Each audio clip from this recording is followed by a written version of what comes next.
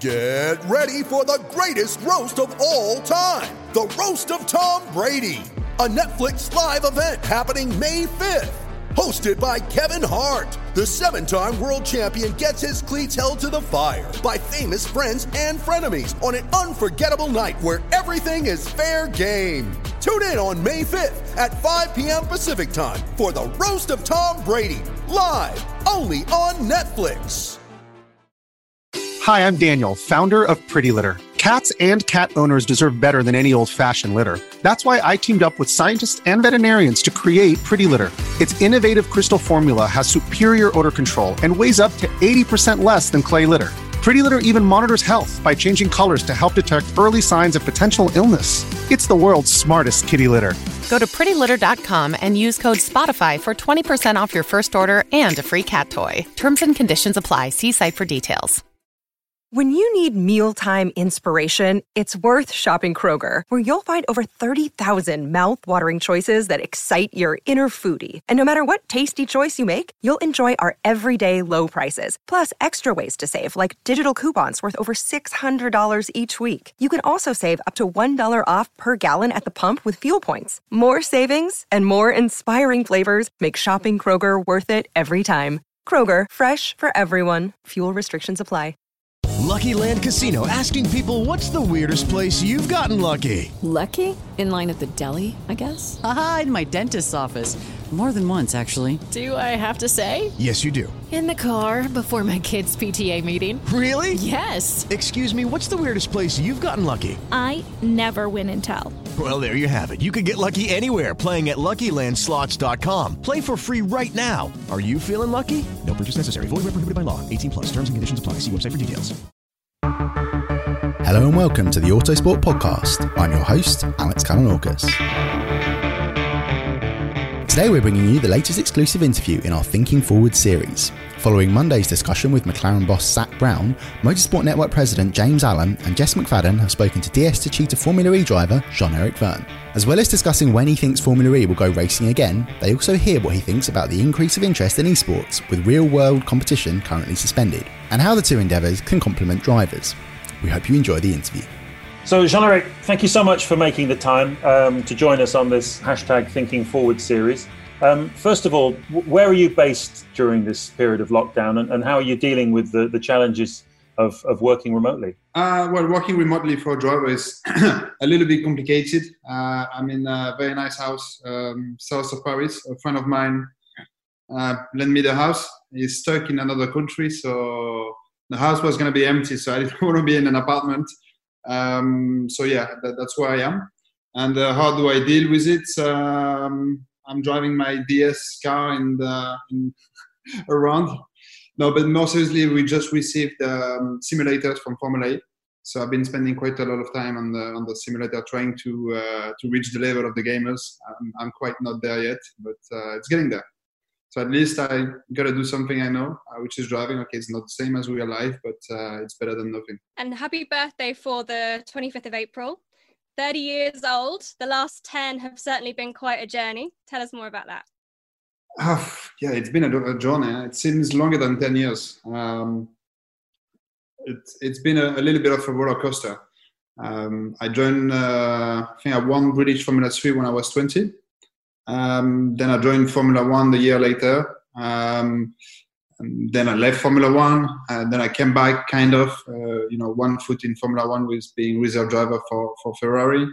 Then I went to Formula E and then I had 2 complicated seasons in Formula E, and then things starting to get back good again, and finished my, the 20s on a high with winning two championships. So yeah, it's been a difficult road, definitely, with a lot of bumps, but there is no such thing as a perfect way, perfect road. We all have our downs, we all have our moment of doubt, of moment of not being good, of trying to reflect and just try and self-criticize just in order to get better and to improve.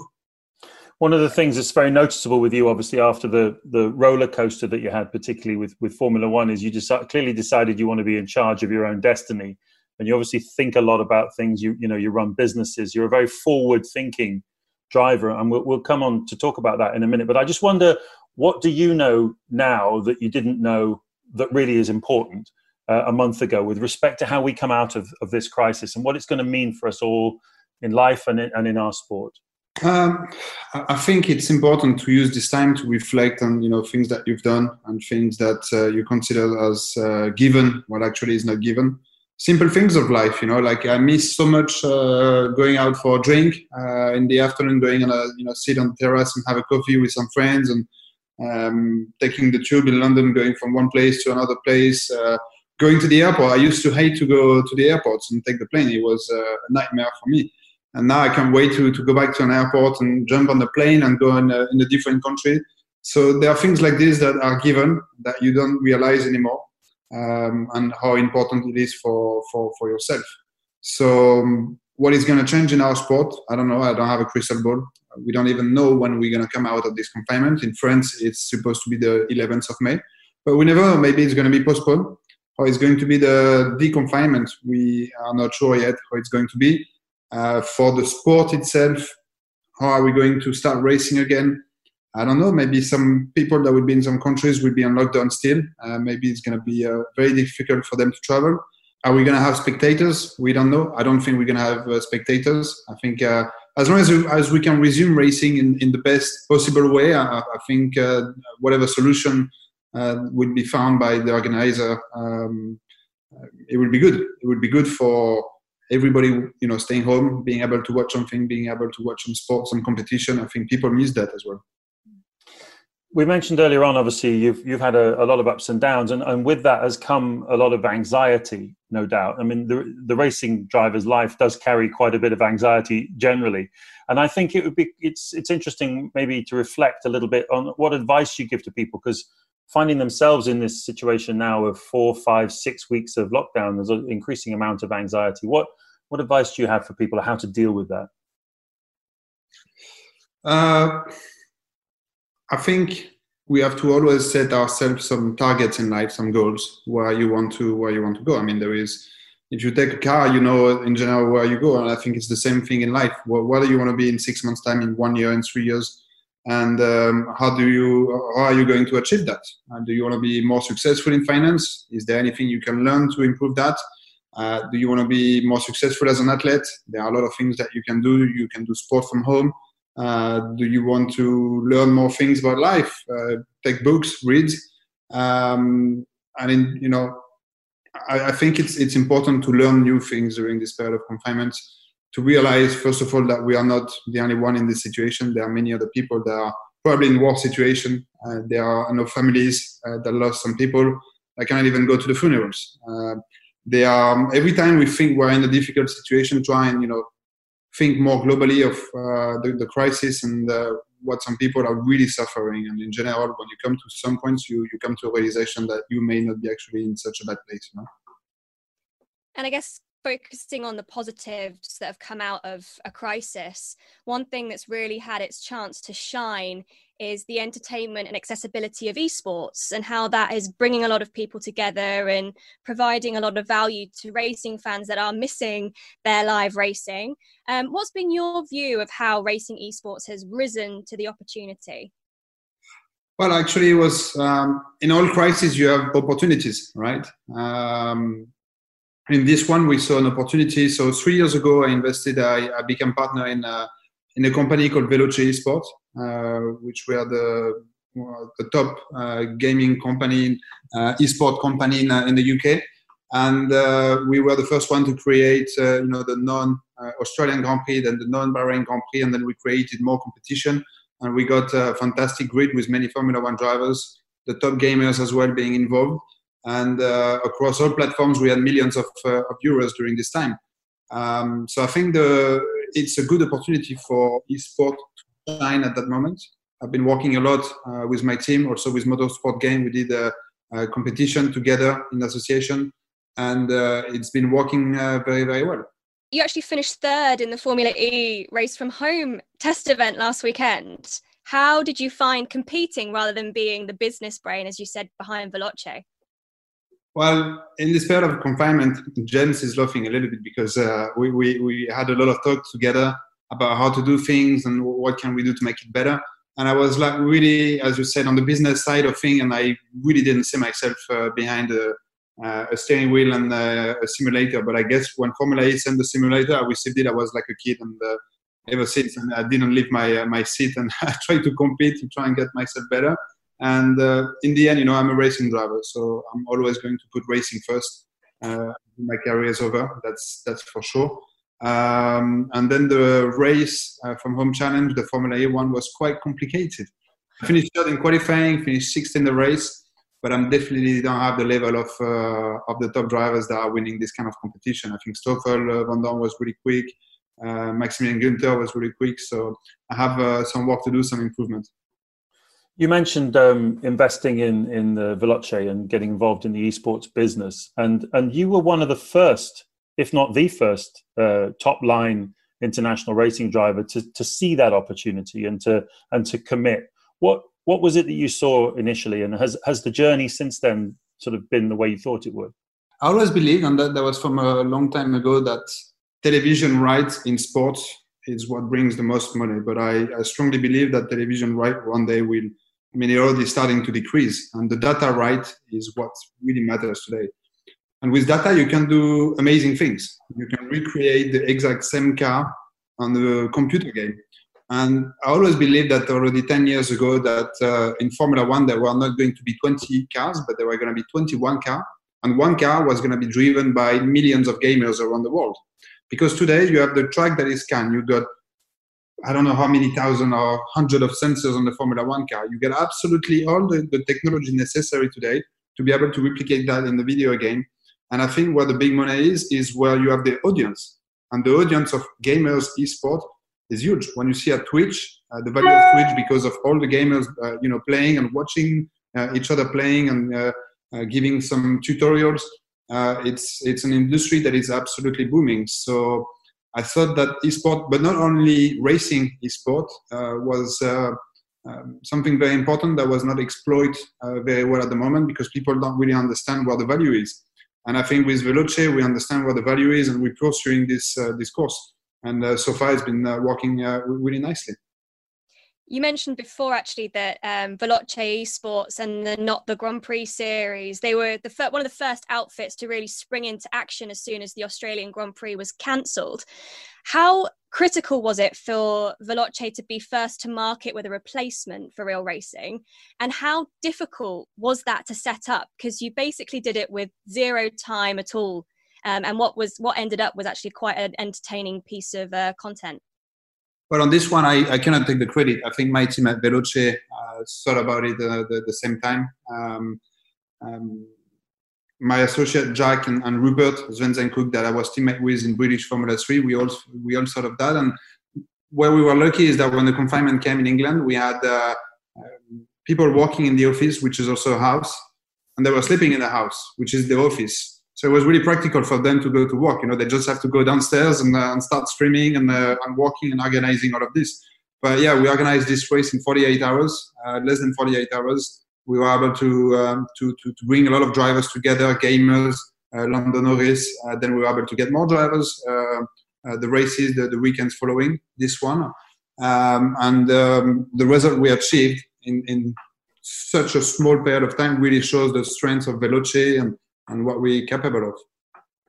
One of the main criticisms of the F1 Esports Virtual Grand Prix is the lack of real driver involvement. But as we've seen with the Formula E series and a lot of the other racing series esports, getting drivers involved is possible. Do you think that the Virtual Grand Prix is lacking in that regard, or is it equally as important to have non-motorsport personalities involved?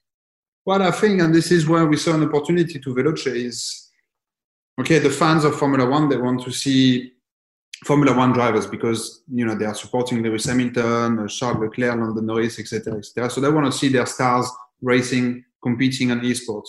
But what we saw as an opportunity was to bring stars from a different world, so from football, from golf, from tennis, to be able to bring them into something that they will never have the chance to do in their life. I mean, come on, you're competing against Charles Leclerc or Lando Norris on the Formula One game. Things will never happen in the real life. So what happened is that all the football fans of, for example, Thibaut Courtois, the goalkeeper of Real Madrid, what have they been watching during his race? They've been watching Formula One, and that brings a new audience to a motorsport audience existing. And I think it's important for motorsport to show that, it's a very complicated sport. I mean, it's not like you buy a ball, a pair of shoes, and you go shooting the ball. It requires a lot of effort, a lot of finance, and it's not given for anyone. For many people. So esports is a chance so that anybody that has a computer can race together with top Formula One drivers, and I think that's the beauty of esports. It really has been the moment for racing esports to shine, and yourselves and others have certainly grabbed that opportunity. I wonder, do you think that these series will continue to get the attention? Is the momentum there now for when the real racing starts up again, that this now has this complementary parallel existence? Well, it's always going to have this complementary and parallel existence. You're always going to have real Formula One drivers that on the weekend of they will want to compete on eSport because they are young, that's their generation, and they love it. But you're never going to oblige Lewis Hamilton that probably doesn't like gaming to be racing. So we're never going to see him. Or some of the drivers like Sebastian Vettel, for example, I don't expect him to be racing on an eSport competition. But that's why it's important to not only focus today on the Formula One fan base, because once Formula One resume, for sure they're going to stop watching eSport. They're going to watch the real thing because that's what everybody wants to see. So it is important today to grow the eSport community, the gamers, and not trying to bring a Formula One audience into watching something that they're not going to watch in the future. Because this is not the sponsorship that is in eSport.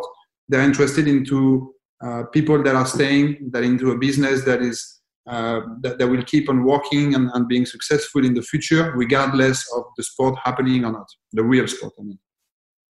Yeah, and we had a question in on Instagram from @theluca_format who asked, do you see esports revolutionizing the grassroots to motorsports model? Do you think it can have that level of impact? No, it won't have this level of impact. I think it's the problem of people is that they're always trying to copy past the real world into esport. And this is not something that I believe works. Some other people might believe otherwise. But us at Veloce, we strongly disagree with this. We believe that esport gaming is one entity on its own.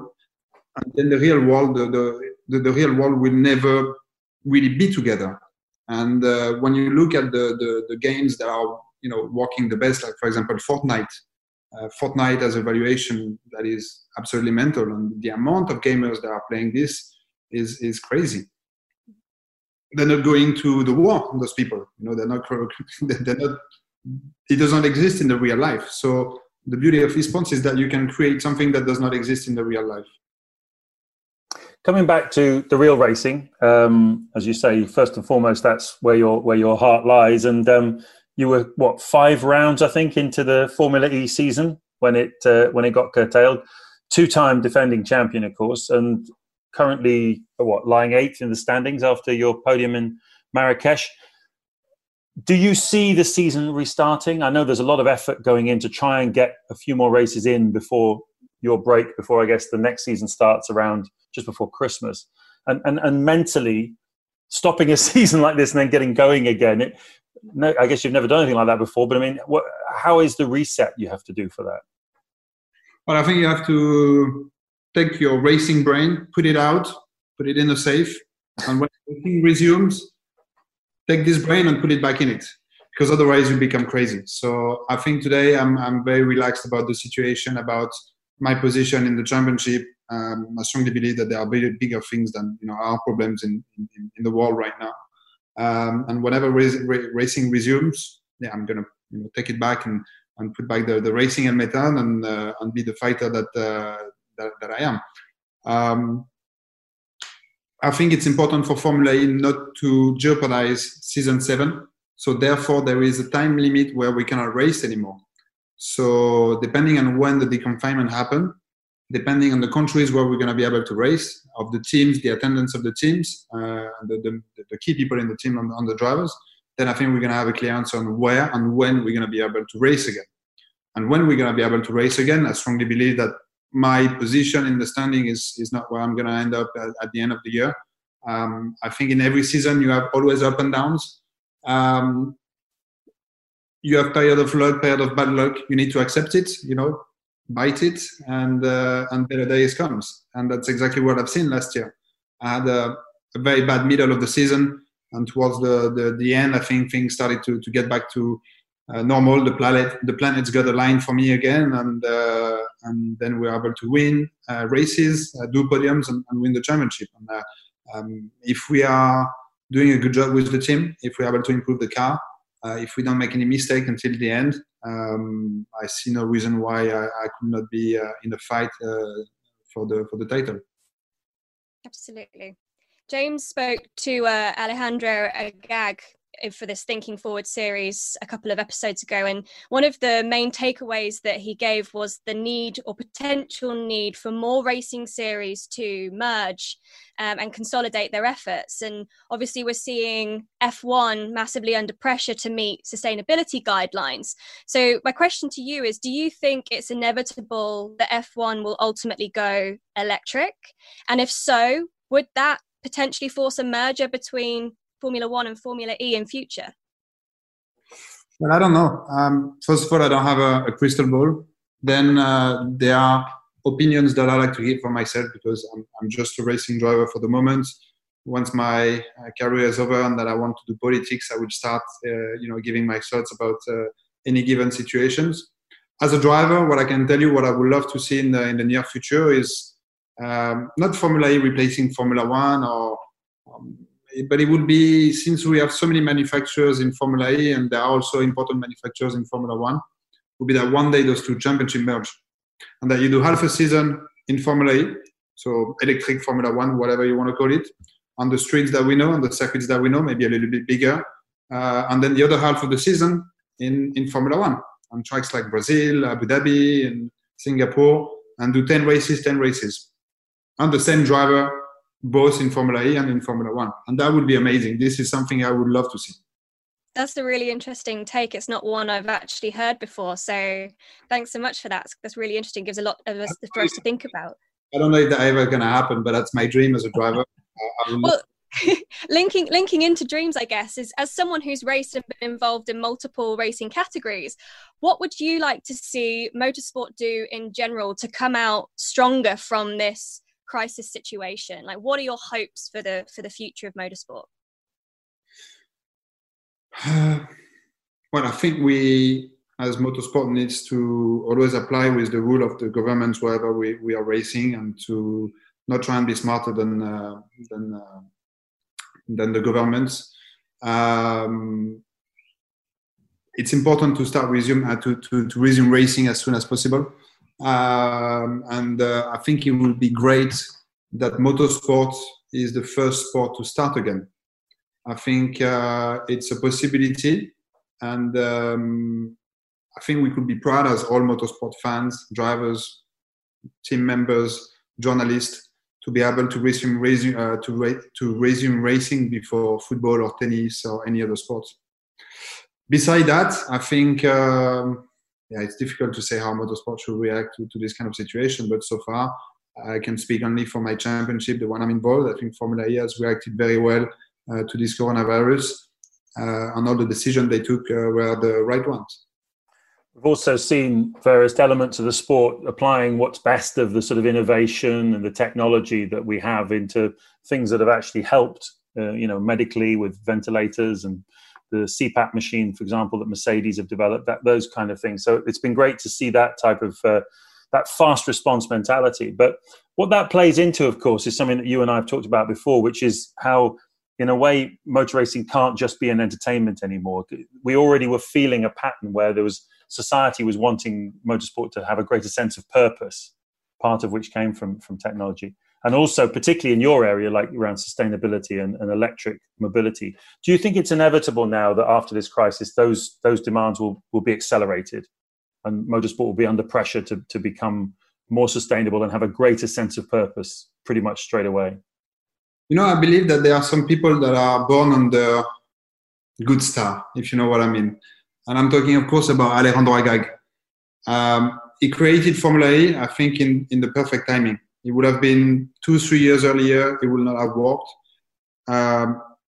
Formula E, there are all these things, the Dieselgate that happened in the same time, and all the manufacturers were under huge pressure to start creating electric vehicles. There is only one electric championship, so all the manufacturers come to Formula E. The championship explodes, and it is today. The championship is. I never thought the championship would be where it is today, if you can put it that way. Now Alejandro is onto something new, Extreme E, which has a deeper sense of purpose than even Formula E.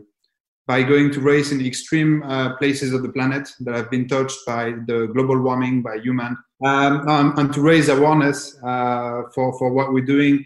And I think this is amazing, and this is where the motorsport is going towards. This is what works. This is important. We are now doing more than just racing. We have a bigger purpose. Well, Jeff, it's been great. Thank you so much for finding the time to speak to Jess and I today for this hashtag Thinking Forward. I can't let you go, though, without asking you about those two helmets behind you, because obviously I covered the careers of both Senna and Jean Alesi. I've seen Jean throw many of those helmets into the crowd, and the team managers used to go crazy because it always had the radio still attached to it, so thousands of pounds worth of equipment being thrown into the grandstand. But tell us about those and what kind of collection have you got? Let me check. Doesn't have any radio in it. No, only those two and the Gilles Villeneuve helmets. They're your heroes, were they? Yes, especially Gilles Villeneuve. My dad actually called our dog Villeneuve after him. When I was a kid, I knew Villeneuve as a dog, but I didn't know who he was. Later, I found out.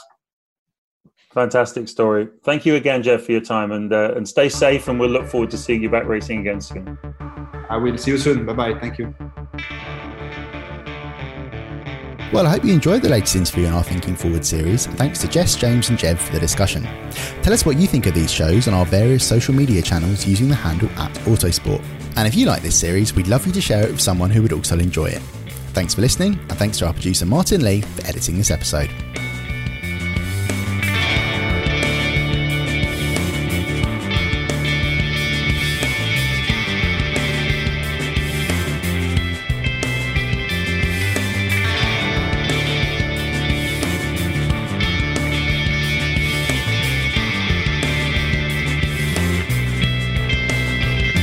Music is 6 AM by Trilo, written by Marcus Simmons. See soundcloud.com/Trilo Music.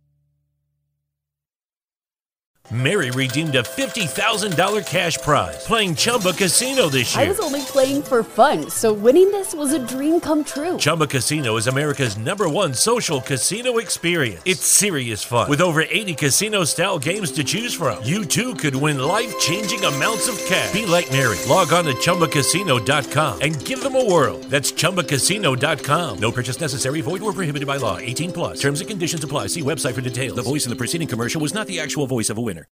Sports Social Podcast Network. Hey guys, it is Ryan. I'm not sure if you know this about me, but I'm a bit of a fun fanatic when I can. I like to work, but I like fun too. It's a thing. And now the truth is out there. I can tell you about my favorite place to have fun. Chumba Casino. They have hundreds of social casino style games to choose from with new games released each week. You can play for free anytime, anywhere. And each day brings a new chance to collect daily bonuses. So join me in the fun. Sign up now at ChumbaCasino.com. No purchase necessary. VGW Group. Void where prohibited by law. See terms and conditions. 18+.